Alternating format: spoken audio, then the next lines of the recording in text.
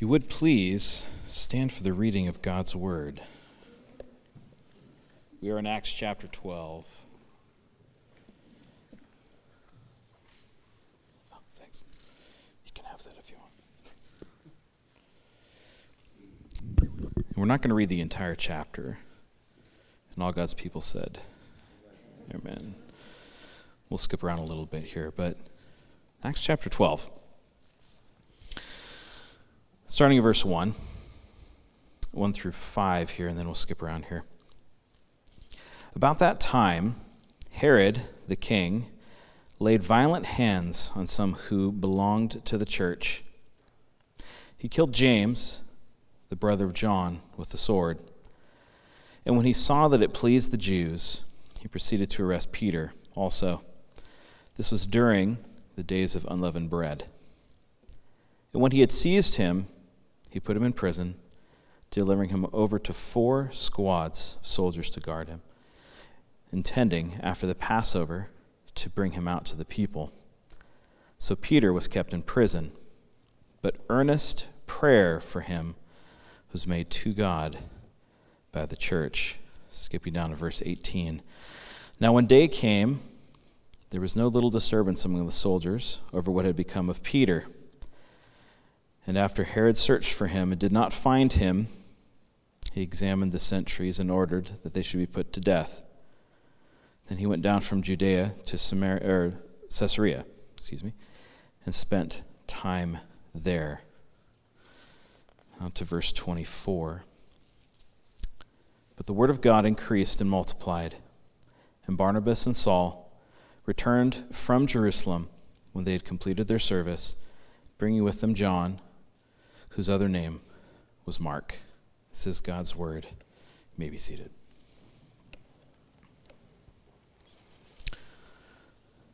All right, so continuing in Acts, we find ourselves in chapter 12. Chapter 12 is actually a pretty pivotal chapter. This is one of the hinges. There are several hinge chapters in Acts where the trajectory changes. And the events that take place in chapter 12 really do set up the rest of the book. And they also serve to be the sort of the ending of this section of Acts. Sort of like the end of Act 2, and then we go into Act 3 in Acts. And it's Acts, so that makes sense, I guess. But if you look at chapter 12, we start out with someone who I think we'd all but forgotten. I think we'd forgotten that there are other leadership sort of structures there in the area, but talks about someone named Herod. And so Herod is brought up almost out of the blue. We have Herod again. We'll see that in just a second here. But to kind of see where we are, let's kind of look backwards a little bit to the previous act that we're finishing here. In Acts chapter 7, there's a transition and there's a change. You don't have to turn there. But going back to that chapter, in chapter 7, we see the death of Stephen, which we will be addressing again here in just a little bit. But this sort of marks the ramping up of persecution for the church. So this is after Peter and John have been arrested several times, been a good example of how you operate before the religious leaders. Stephen preaches this sermon.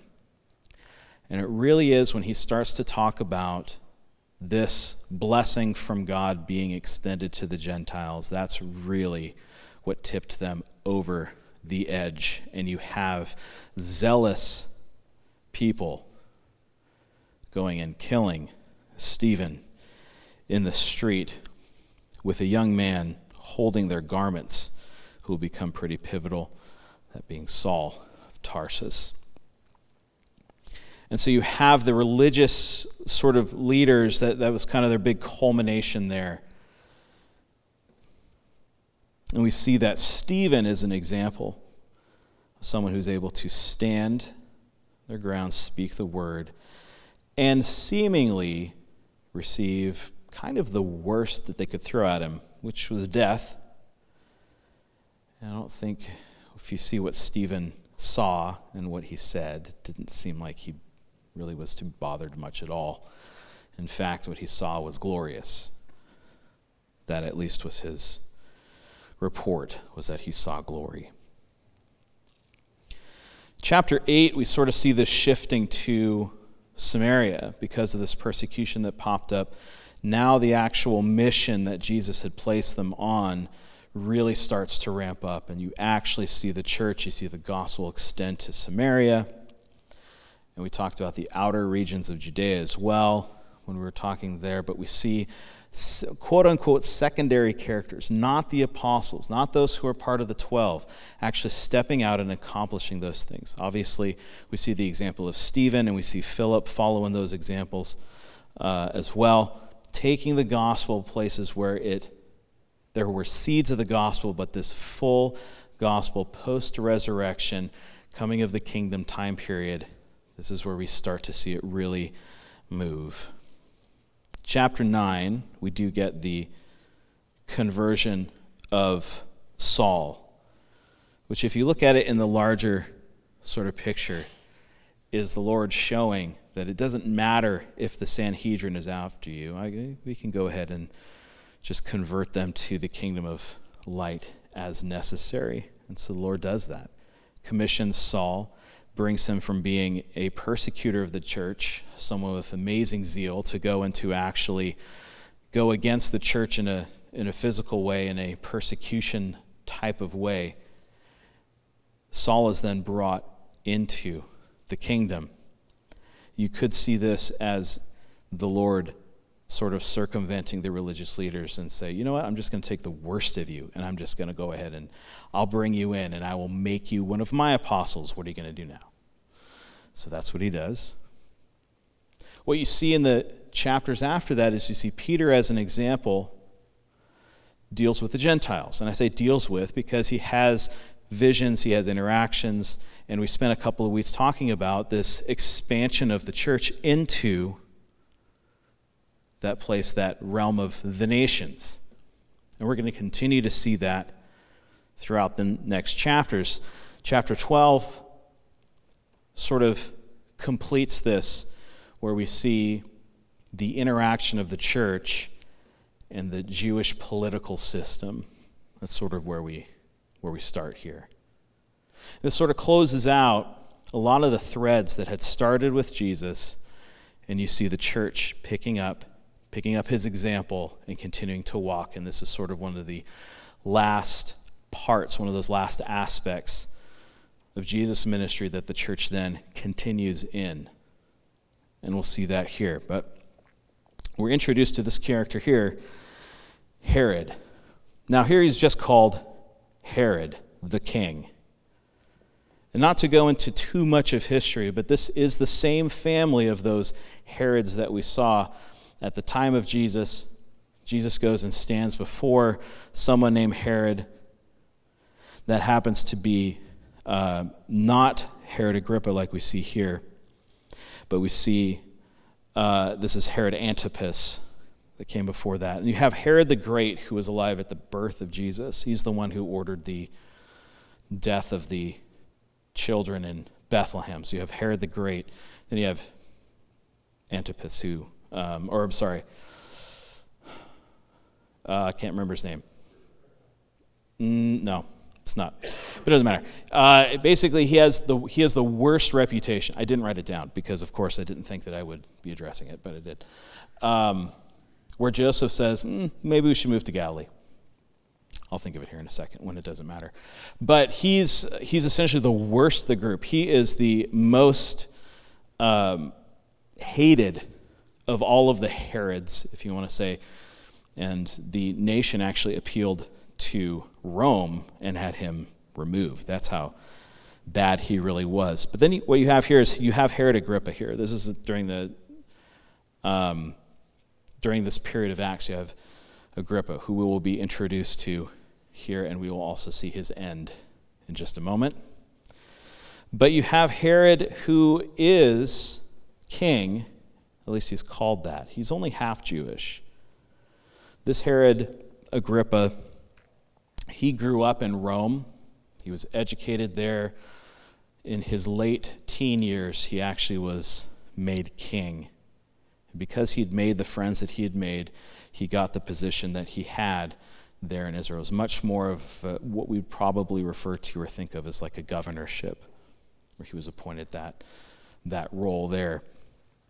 Even though he was part of this sort of dynastic political family there in the region, it was still sort of dependent on Rome putting these people in place. But Agrippa really did try to be a Jewish king. He tried to do Jewish things, be a part of Jewish rituals and ceremonies and things. He would go and actually read parts of the Torah when he was supposed to. He wanted to try to impress the Jews. He wanted to have them love him, if you want to put it that way, which kind of gives you a backdrop to this verse that we have here. Herod decided to lay his hands on members of the church. Could have been more than just James that we see, but in verse 2 it says that he killed James, the brother of John, with the sword. Now, to kind of put it in its proper perspective, remember, this is post sort of that intense persecution that sort of scattered the church. You have the apostles still hanging around the area, and obviously certain members of the church still there. But most of the visitors who had come, they're all gone. So the church is much smaller than it was in the earlier parts of Acts. But apparently, the apostles were still pretty accessible. It doesn't seem like they were running and hiding. They were probably going about their normal business, and so they were taken, or at least James was. James was taken, and if you look at verse 3, it says, "And when he saw that it pleased the Jews, he proceeded to arrest Peter also." So at the very least, James and Peter were known enough to just go and be picked up. I'm sure if we wanted to make a movie about it, we could and extend that a bit and running around trying to find them, all that kind of stuff. But for as far as we know, they were able to just be found. They were probably still doing apostly things, going to the temple, going and visiting people. It does not seem that they were trying to hide.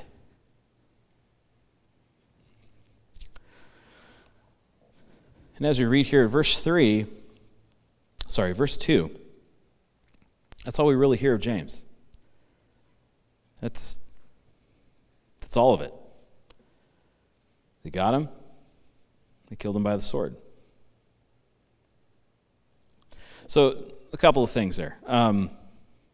The religious leadership, they did not have the authority to enact capital punishment. That was left to the political system to do that, which seemingly Herod was able to do. So he died by the sword, probably what was accessible to him. We don't know anything about that situation, what it looked like, how it was. Most likely it was done in public because it looks like Herod was doing this in order to gain favor with the Jews. Most likely the Jewish religious leadership, which in turn would give him favor with the people. You'll notice here it says that it was during the days of unleavened bread that they also arrested Peter.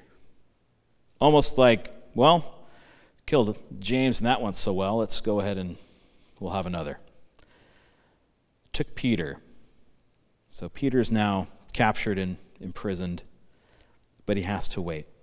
It could be that he just has to wait because the days of unleavened bread had started, and so you have to wait till they're completed before you could do something like that, or at least he wanted to wait. It could be that he wanted to wait because this time period would have been one that not only the Jews would celebrate, but also the Christians would celebrate this time period as sort of a anniversary of what took place during Passion Week. So possibly there was even more activity going on in the city. Maybe the apostles were even more active during this time.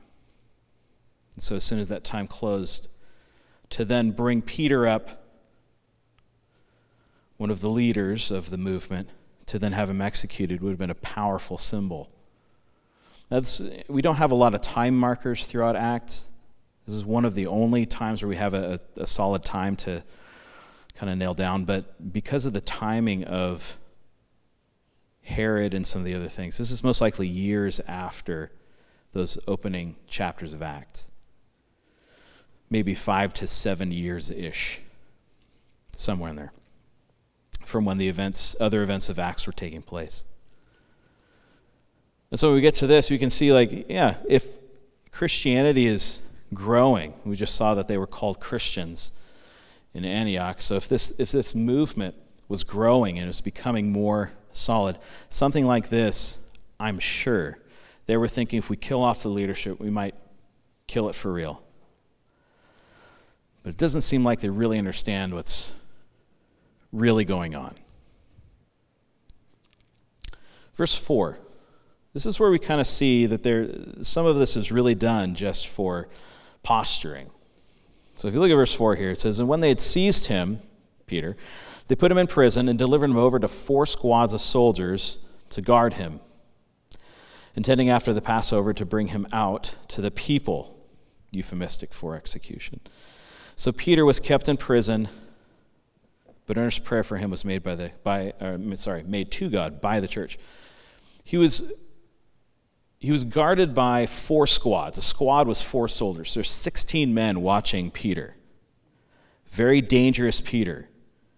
If you release him, he might do good deeds, right? I mean, he does not have any reputation of being violent. He's not aggressive. If you let him go, if you look at his track record, good things might happen, which actually is probably what they were trying to stop. They're trying to stop this progression of Christianity. See, at this point, there's nothing they could really do to stop them. The religious leaders, like we talked about, had kind of been dampened in their effectiveness of persuading people away from Christianity. You don't really have any other groups that are really pushing up against this. This is sort of their last-ditch effort to really try to stop this movement in its tracks. And it's just not working. This is actually very close to what was happening with Jesus. So with Jesus, basically Jesus was going around, and what was his reputation? He was going around and he was doing good. He was preaching. The religious leaders didn't really like it. But he had such a good reputation with the people, they couldn't really do much about it. And it was almost as if Jesus went traveling around doing certain things in order to agitate the Jewish religious leadership. So we finally get to the point where he raises Lazarus from the dead, and at that point the religious leaders say, this has to stop. We have to kill him, and we have to kill Lazarus. They're like, that's it. They couldn't let it just go. This is where I think you have the shrewd, this tactician sort of Jesus, who is making sure that the enemy has no other options other than putting him to death. Because that had to be the plan. The Lamb of God had to die. Had to die at a certain time, in a certain way. And Jesus knows just which buttons to push at just what time to really make that happen. And the enemy, seemingly, does not know. In 1 Corinthians, it says that if they had known, if the enemy had known, Satan had known, they would not have killed the King of Glory. If they really knew what was going on, they would not have completed that plan.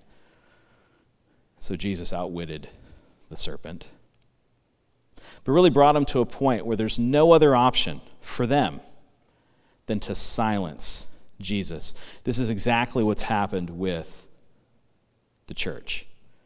They finally gotten to the point where the only option they have is to try to kill them off. Which I think leads us to a few things that we need to kind of think through.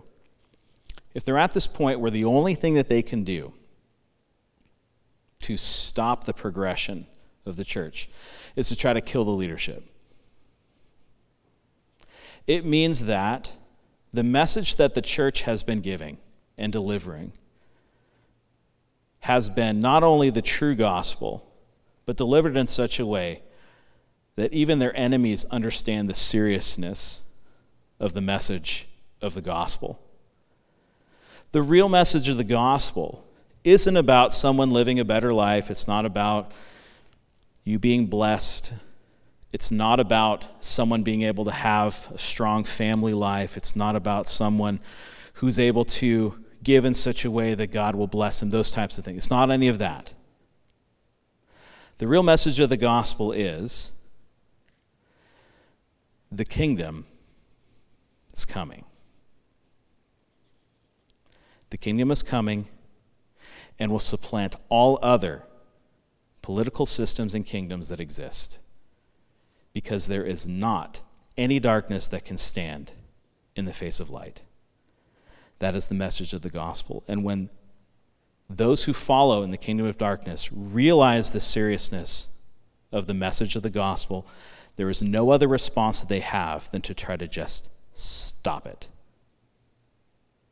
So you could say this: the arrest of Peter, having him put in prison, and the martyrdom, first of Stephen and then of James, represents that understanding that the enemies of the cross finally understand the seriousness of the coming kingdom, which means they were doing a good job of preaching the gospel, that their enemies understood the stakes.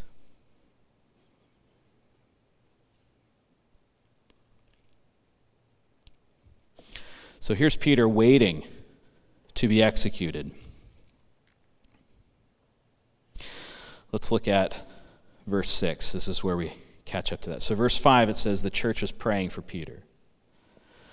Verse 6, now Herod was about to bring him out, and on that very night, Peter is sleeping between two soldiers, bound with two chains, and sentries before the door, guarding the prison. Now, this is what we call classic overkill. But it's also them delivering a message.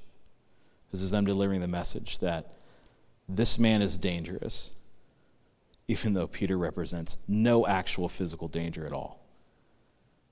But what else are they supposed to do? This is a signal, right? Hey, everybody else, look at what is going on here. Peter is dangerous. Here's the other thing to notice. This was the night before he was to be brought out. So that meant that whole time that he had been in prison, he'd been waiting. And it says that they were praying in verse 5, and we find out later on after this that they were continuing to pray. So the church had been praying this whole time. So here's another funny thing. God waited to do what he's going to do here until the last night. Not the first night, not the second night, all the way to the last possible night. We'll see what happens here. Verse 7, behold, an angel of the Lord stood next to him, and a light shone in the cell. This is one of my favorite parts here. Last half of verse 7. It says he struck Peter on the side and woke him up. Peter is so soundly sleeping. The angel shows up in the bright light. I'm sure the angel, maybe this is an angel who visits somebody else, is used to this bright light, and people fall down afraid. Here's this massive bright light that fills the cell, and Peter just keeps on sleeping. To the point where it says the angel had to physically, hit him, tap him on the shoulder. So, if we were making the movie, right? Big bright light, angel shows up, starts talking. Peter, he just gets down. Hey, wake up.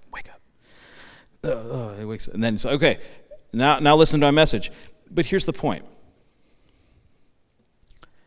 This is the last night before he's going to be brought out. And what's Peter doing? He's sleeping. He's sleeping so soundly that the angel has to wake him up, tap him on the shoulder. Who does that sound like? This sounds like Jesus. It sounds exactly like Jesus. Do you remember in the midst of the storm, all the disciples, they're all, pretty good fishermen, at least know how to run a boat, freaking out thinking they're going to die. It's that bad of a storm. Where's Jesus? He's asleep. And they make it personal.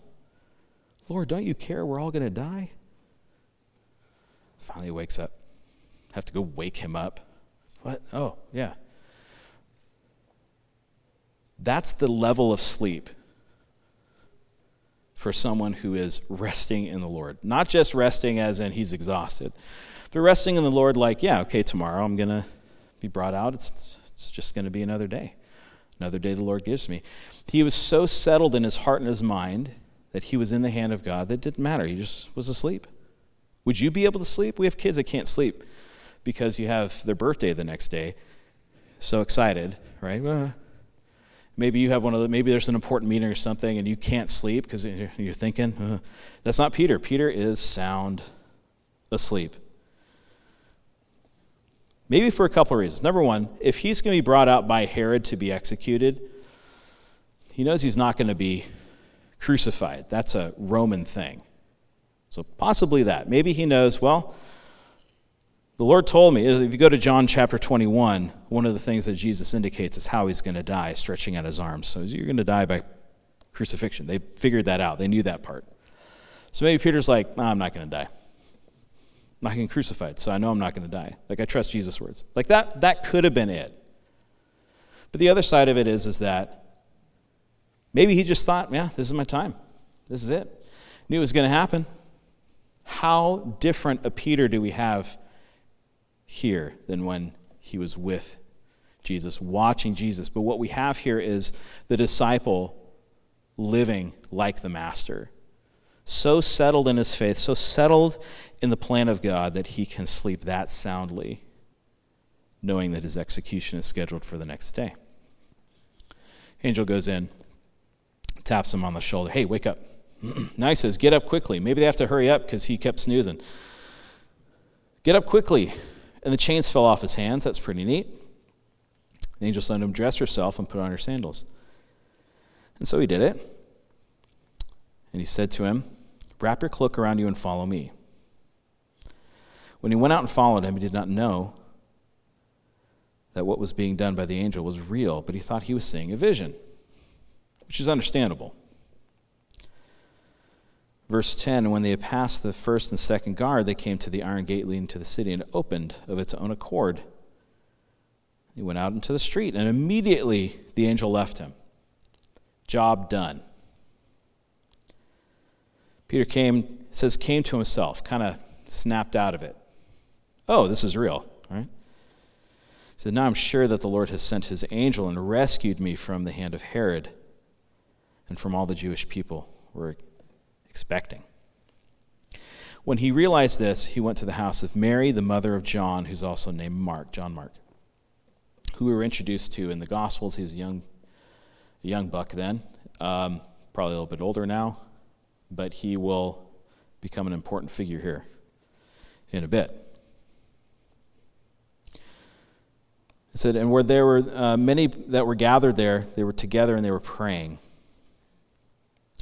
When he knocked on the door of the gateway, the servant girl named Rhoda came to answer. I really love who gets named in some of these stories. So the servant girl has a name. We don't know the name of any of the soldiers. We don't even know the name of the angel, but Rhoda, she gets her name in there. Rhoda came to answer, recognizing Peter's voice. In her joy, she did not open the gate, but she ran and reported that Peter was standing at the gate. She was so excited, she forgot to actually open the door. Which you'd think at that point, maybe Peter's standing there waiting for it to open for him. Maybe he's just like getting used to that whole gate opening thing, but didn't. But he's waiting there. The girl runs in. She said, he's standing out at the gate. He said, you're out of your mind. But she kept insisting that it was so. They said, no, it's his angel. They were pretty close. There was an angel involved, but it wasn't his angel. There was this idea that you had a guardian angel at the time. They say you had a guardian angel, and if you were to see the guardian angel, it looked like you. It was kind of probably an old wives' tale. So, it's his angel. But it wasn't. Maybe the other angel was his angel. We don't know. But Peter continued knocking, which is also fulfilling one of the things that Jesus said, right? Seek and you will find, knock, and the door will be opened. Maybe. I don't know. I don't know if that's what he was thinking about, but he did. He knocked and kept knocking. They finally came. They opened the door, and they were amazed. But motioning to them with his hand to be silent, he described to them how the Lord had brought him out of the prison. And he said, tell these things to James and to the brothers. And he departed and went to another place. So a couple things with this. If an angel busts you out of jail, wouldn't your first thought to be, maybe I should get out of town? But he doesn't. Where does he go? He goes because he's like, oh, I've got to go back and tell the brothers. This also feels very much like a Jesus move. Got to go back to the brothers. Got to let them know what's going on. And that's what he does.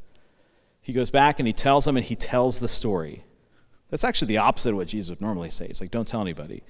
But we're past that now. Now we're telling everybody. So now he goes and he tells them all exactly what happened. What's so interesting is they had been praying for him. Praying and praying for him, seemingly from the first day until this day. And when the girl says, hey, he's at the door. He's right outside. Oh, you're crazy. We're praying for him. He can't be out there. We're praying for him right now. And that's that weird, I have faith, Lord, help. What does he say? Lord, I believe, help my unbelief.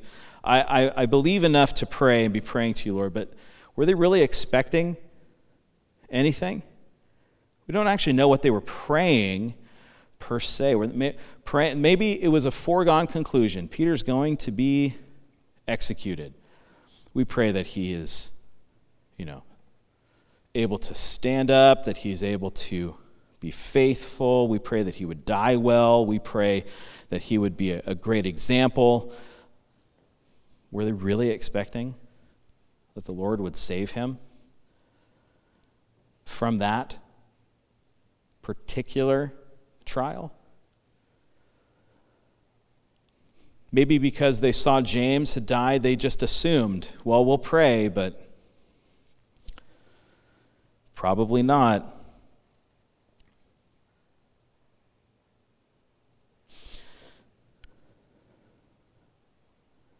How often do we pray that way? I loved what Tom said right before I came up. It does say in James that we have not because we ask not. Maybe sometimes we pray just not really expecting God's really going to do something. And so we pray that we would be okay when it doesn't happen. You don't have to raise your hand.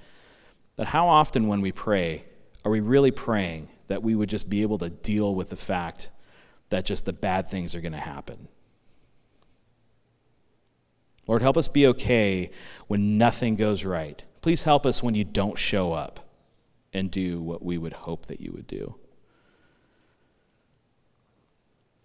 Maybe we pray, but we always pray, but Lord, your will be done. And that really is our way of voicing, I don't really think you're going to do this.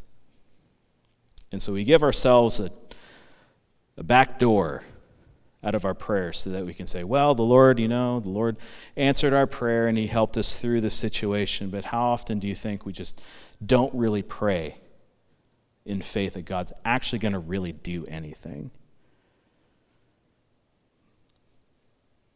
Then when the Lord answers that prayer, we're not surprised. Because here the Lord was doing something.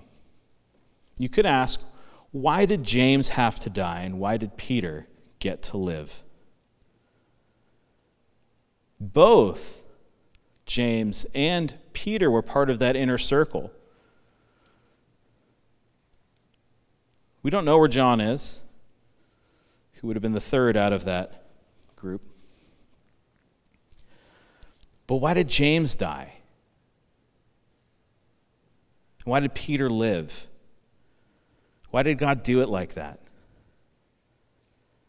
The easy answer is, well, God had things for Peter to do. which I guess is kind of always the answer when someone doesn't die. I guess there's more things for you to do. That's kind of, yeah, of course. But I think what's happening here is something bigger.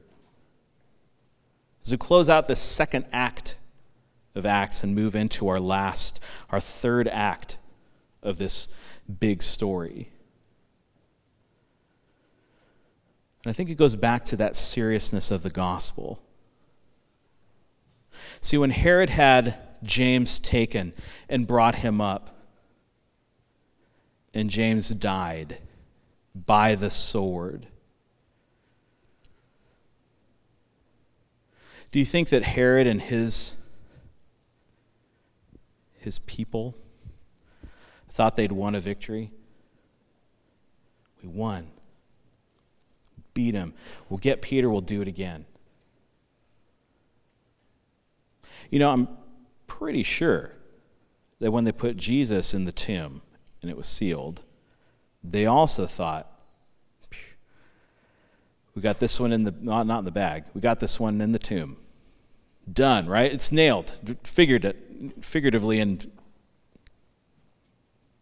also in reality, it's done. We killed the leader of this rebellion. He's finished.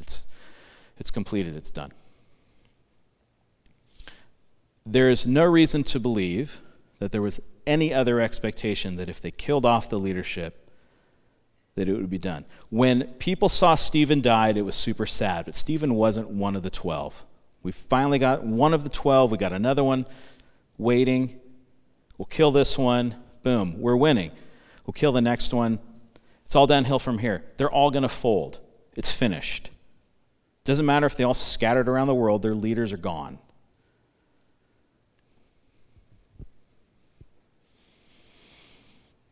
They could kill James. But what did that really do to James? He got his reward. Ooh, heaven. Got me there. Got the thing I was promised. Got the inheritance. There's really nothing you can do to James. Really.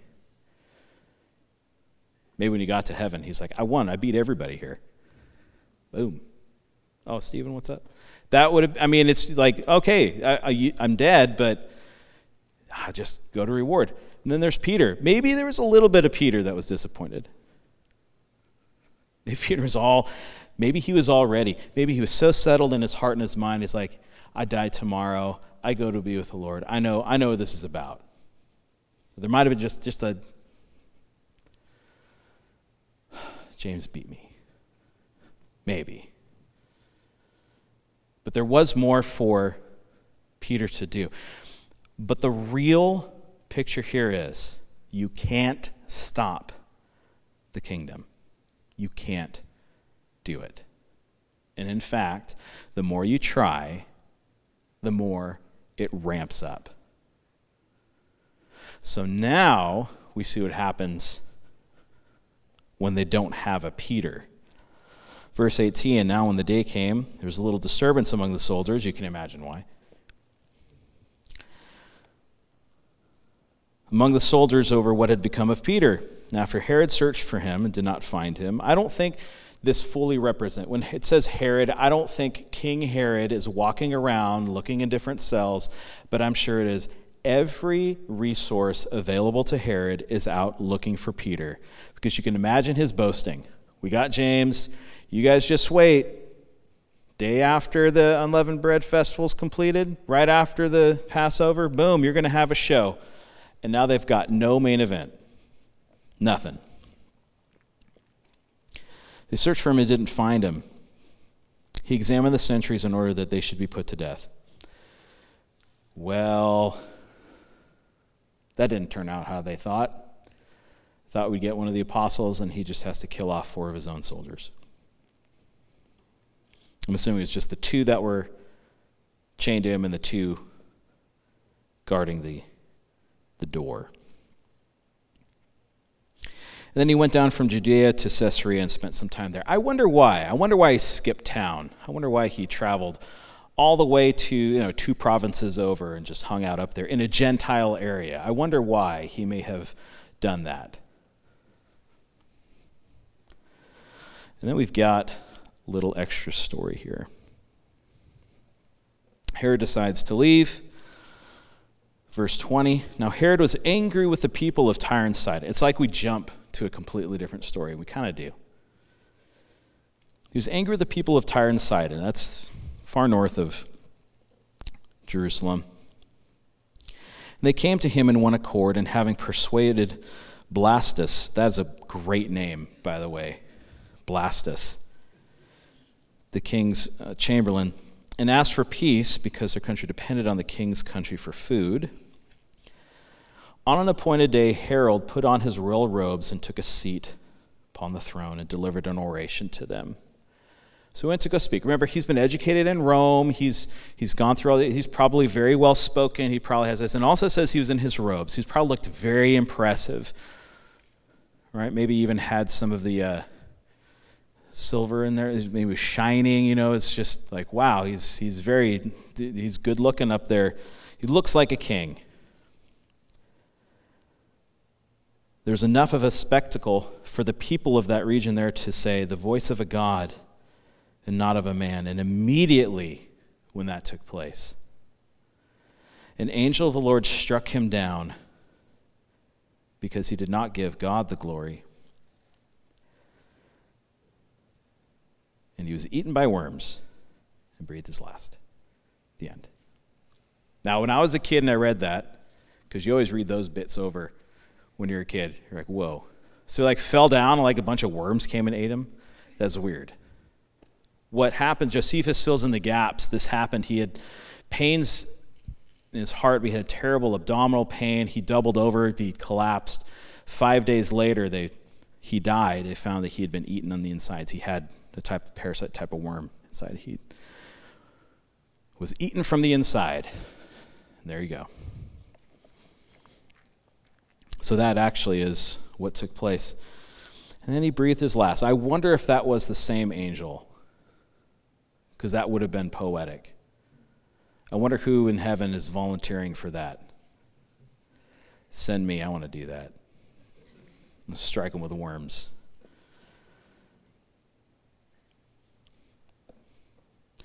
And so if you look at this chapter beginning to end, what this really is introduced by Herod. Herod went out to go do a thing. And where does it end up?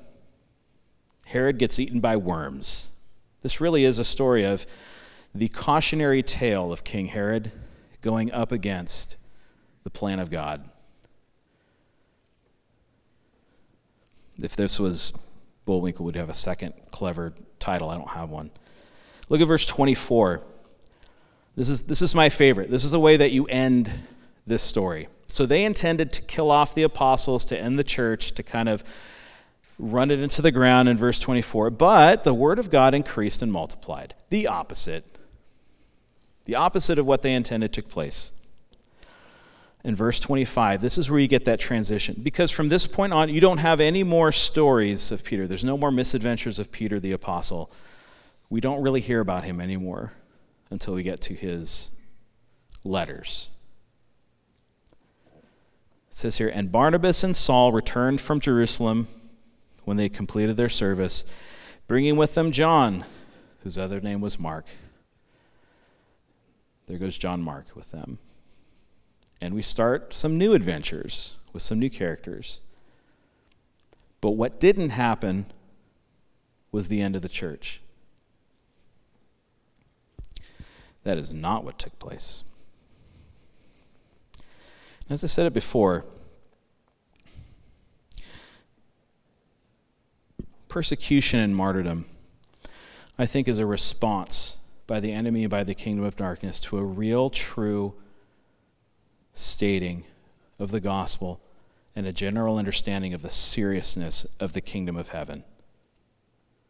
When that message of the seriousness of the kingdom of heaven from the ambassadors of the kingdom who are here, the church, there is no other response that the kingdom of darkness has than to try to silence it.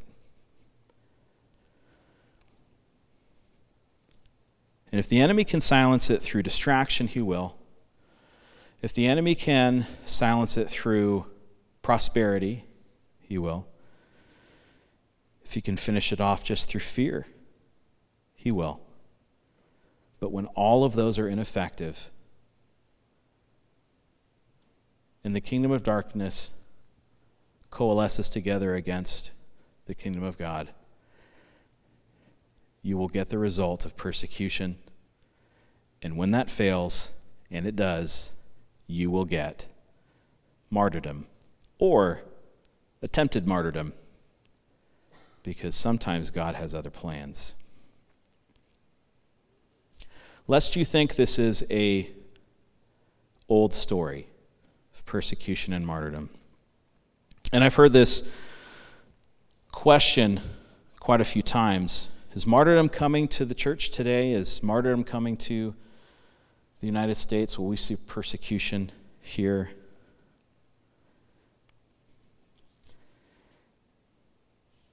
And I don't know if all of you or any of you really keep up with the current numbers and stories that are going on around the world. There's more persecution today than there ever has been in the church. Not just, percentage-wise, just because there's more people, but there's actual ramping up. And I have some examples here real quick. Most of the examples here are Islamic opposition. But I just think that they are probably the group that is actually taking the kingdom seriously, if you know what I mean. Everyone else will catch up. You just wait. Eventually they will.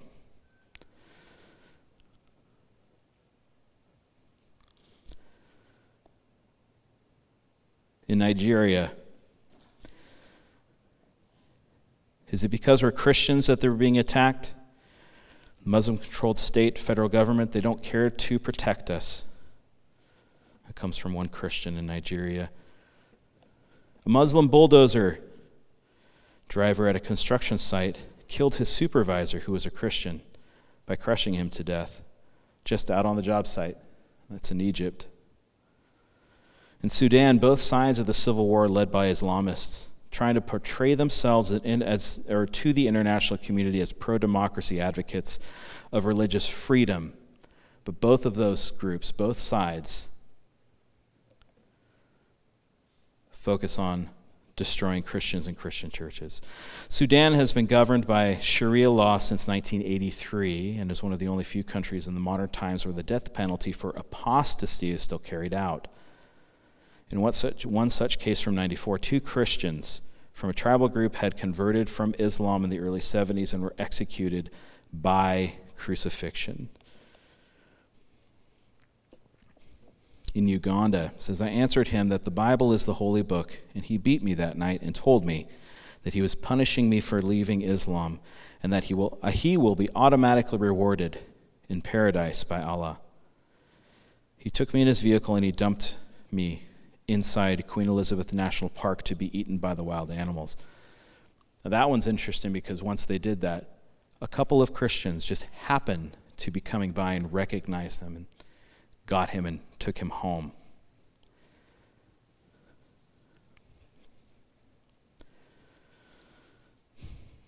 Baby Jesus, in a 400-year-old painting, had its throat slit with a knife. You want to know where that one was? That was in Germany on June 2nd of this year. The heads of the Virgin Mary and babe Jesus were decapitated from a statue on a French island. They were taken by Muslim migrants. It was May 23rd of this year. There are many, many, many, many examples of this. And I don't say this to make everyone fearful. What I actually want to do is go back to what we had stated before, is that the gospel, properly stated, with the proper seriousness, with the correct information from the kingdom of darkness, should yield a reaction equal to the seriousness of the gospel. So as you see persecution and as you see martyrdom increasing, what you should actually see is the church is on the move. The church is being effective. God is doing something in these places. We don't pray that persecution would come, but oftentimes persecution is the signal that what is being preached is real and is really having an effect. And so we should pray for people in all these different areas where there's persecution and recognize that persecution will increase as the seriousness of the gospel is understood. And so we will pray for them, just like we prayed for Peter so many, many generations ago.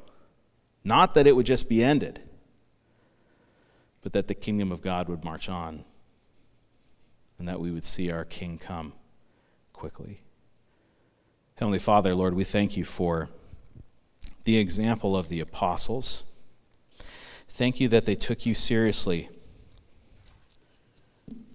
when they gave up all that they had to follow after you.